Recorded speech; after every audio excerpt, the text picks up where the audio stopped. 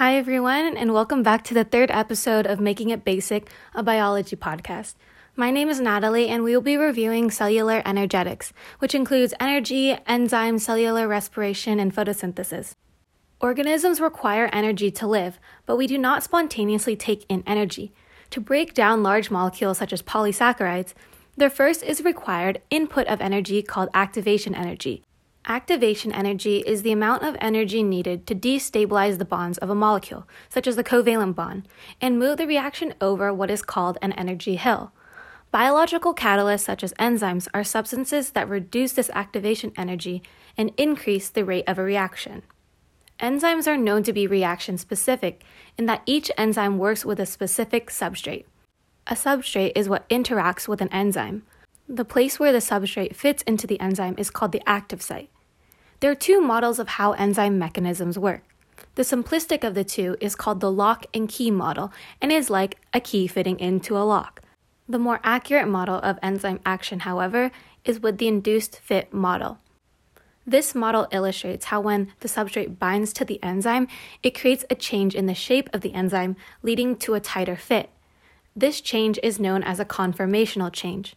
The end result of the reaction, after the substrate reaches the active site, is called the product. Although each enzyme is reaction-specific, such that the enzyme sucrase can only break down the sugar sucrose, a single enzyme molecule can catalyze thousands or more reactions per second. Most enzymes are proteins, so factors such as temperature, pH, salinity, as well as enzyme concentration, substrate concentration, activators, and inhibitors can all affect enzyme function. Each enzyme has its own optimal temperature, or the temperature at which a procedure is best carried out. For human enzymes, the typical range is between 35 and 40 degrees Celsius. When there is a heat increase beyond the optimum temperature range, the bonds in the enzyme and the bonds between the enzyme and the substrate become disrupted. The enzyme becomes what is known as denatured, as it loses its 3D structure. When a protein is denatured, secondary and tertiary structures are altered, but the peptide bonds of the primary structure between the amino acids are left intact. Since all the structural levels of the protein determine its function, the protein can no longer perform its function once it has been denatured. Now moving on to cold temperature with enzymes.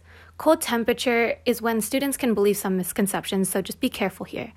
At very cold temperatures, molecules move more slowly, reducing the frequency of enzyme-substrate collisions, and therefore decreasing enzyme activity.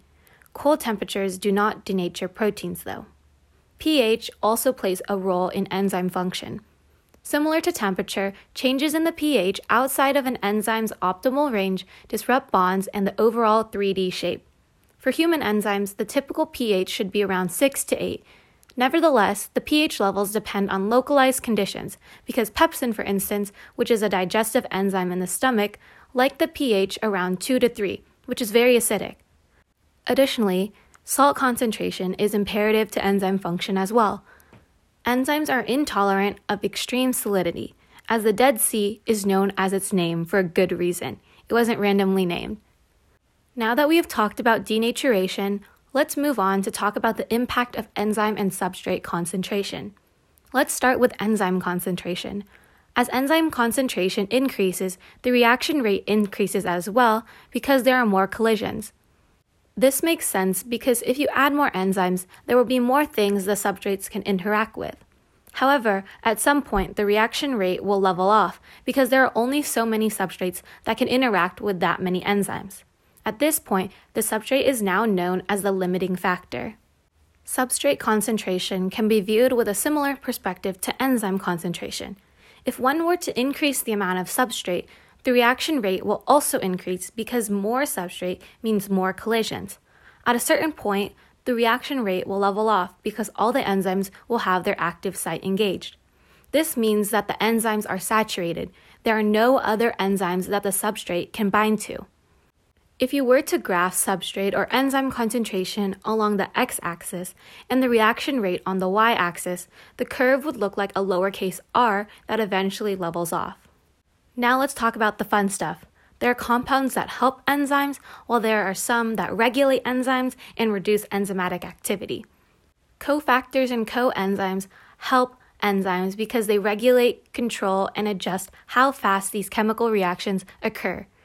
In regards to enzyme inhibition, there are four main types: competitive inhibition, non-competitive inhibition, irreversible inhibition, and feedback inhibition. A competitive inhibitor is when an inhibitor and a substrate, in a way, compete for the active site. Nevertheless, one can overcome this issue by increasing the substrate concentration because it demonstrates simple probability. Saturate the solution with so many substrates that it outcompetes the inhibitor for the active site. Non-competitive inhibition is when the inhibitor binds to the allosteric site, a site other than the active site. When the inhibitor binds to the allosteric site, there is a shape change and the enzyme becomes inactive. Irreversible inhibition is very self-explanatory because this is when an inhibitor permanently binds to an enzyme, either called a competitor when it binds to the active site and allosteric when it permanently binds to the allosteric site. The last thing to talk about for enzyme inhibitors is feedback inhibition. This is when a product in one step is used as a reactant in the next, and the final step is used as an inhibitor. For instance, say that substance A is a reactant of product B. Then that product B is used as a reactant to make the product C. However, C can be used as an inhibitor to stop the production of A, so then the process of A to B to C is halted. Feedback inhibition is often used so that there is no unnecessary accumulation of product. Moving on to cellular respiration. Cellular respiration is a catabolic process in which sugar and oxygen are converted into water, carbon dioxide, and energy. The formula for the reaction is C6H12O6 plus 6O2 to yield 6H2O plus 6CO2. There are two types of cellular respiration: aerobic, meaning with oxygen, and anaerobic, meaning without oxygen. Let's start with the aerobic one, the process that requires oxygen. Basically, cellular respiration follows the steps of glycolysis to pyruvate oxidation to the Krebs cycle to the electron transport chain. Let's start in the cytoplasm with glycolysis. Glycolysis means sugar splitting, and that is exactly what you're doing. You take one of the reactants, glucose, and split the molecule to yield 2 pyruvates, which is a 3-carbon molecule, and you also yield some water too. In the reaction, 4 ATP molecules are formed, and 2 ATP molecules are used, so there is a net gain of 2 ATP molecules in glycolysis. The 2 pyruvate molecules we just made from this process are then oxidized, meaning it loses electrons to form the 2-carbon molecule acetyl-CoA, and there are 2 of these acetyl-CoAs. We are now in the mitochondrial matrix. This is where the Krebs cycle occurs. In this cycle, acetyl-CoA is completely stripped of its carbons, so that means we have completely used up our reactant, glucose. The carbons are then used to create one of the products, CO2. Also in the Krebs cycle, the NADH plus and its lower quality cousin FAD are both reduced to create NADH and FADH2. These 2 substances will be used later on in the electron transport chain. Therefore, the net products of the Krebs cycle include 4 CO2 molecules, 6 NADH, 2 FADH2, and 2 ATP. These products are made with the 2 cycles of the Krebs cycle. This is because we had 2 acetyl-CoAs to start off with, and it is essential to remember that the cycle runs twice for every glucose molecule. Glycolysis, pyruvate oxidation, and the Krebs cycle all use substrate-level phosphorylation to make our quite sad amount of ATP. We were taking phosphates and putting them on the ADP to form ATP. So how do we get the bulk of our ATP? We get a majority of our ATP by oxidative phosphorylation, not substrate phosphorylation. Okay, now we're moving on to the electron transport chain. So at this point, we have a bunch of NADH and FADH2 lying from the Krebs cycle. We can use these high electron carriers to create a proton gradient. When oxidized, meaning they lose electrons, NADH and FADH2 become NAD+ and FAD respectively. As we oxidize these substances, proton accumulation begins to occur in the intermembrane space of the mitochondria. As we're building this proton gradient, one of our reactants, oxygen, is used to be a final electron acceptor to create our product of water. Moreover, through chemiosmosis, the protons are pumped through ATP synthase so that ADP becomes ATP. All in all, the process of aerobic cellular respiration is roughly 34 to 36 ATP molecules, carbon dioxide, and water. Let's quickly talk about anaerobic respiration, which requires no oxygen. To do this, organisms undergo fermentation, either lactic acid fermentation or alcohol fermentation. This process is basically glycolysis. In lactic acid fermentation, pyruvate from glycolysis changes to lactic acid. This type of fermentation is carried out by the bacteria in yogurt and made by your own muscle cells. In alcoholic fermentation, pyruvate changes to alcohol and carbon dioxide. This type of fermentation is carried out by yeast and some bacteria, and is also how you can make some of your favorite breads. Finally, we're on to photosynthesis, a process done by autotrophs such as plants and algae. The formula is the opposite of cellular respiration, being 6 CO2 plus 6 H2O to yield C6H12O6 glucose plus 6 O2. Just like cellular respiration, you do not need to memorize the intermediaries, just follow where the electrons and protons go. Autotrophs have two steps to their process of photosynthesis. First, they need to capture or obtain the energy with the light-dependent reactions, and then they store the energy into glucose with the Calvin cycle. So first, we can look into a chloroplast because the light-dependent reactions occur inside the thylakoid membrane.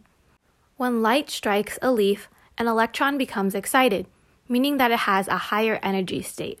And now, this electron can go through an electron transport chain with a proton gradient in the thylakoid space. All in all, pretty similar to that of cellular respiration. The excited electrons first flow through photosystem 2, and then photosystem 1.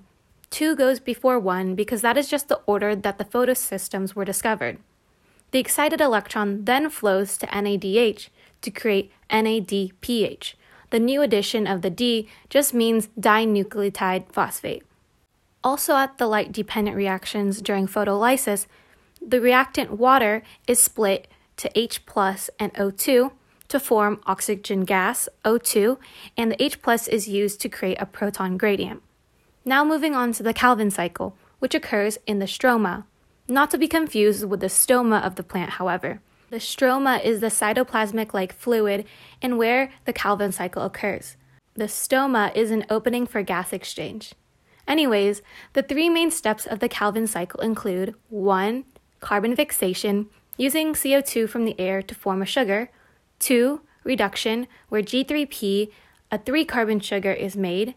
And 3. Regeneration, so the cycle can repeat again. G3P is important because it can make glucose and other organic compounds. As we move through these 3 steps, we also use ATP and oxidize NADPH, which was from the light-dependent reaction. Also, it is important to note that 1 glucose molecule equals 6 cycles in the Calvin cycle. Therefore, from photosynthesis, we have gained sugar, which could be made from G3P, and oxygen from our light-dependent reactions. This review was quite long, but I hope this was helpful in understanding cellular energetics. Thank you for listening.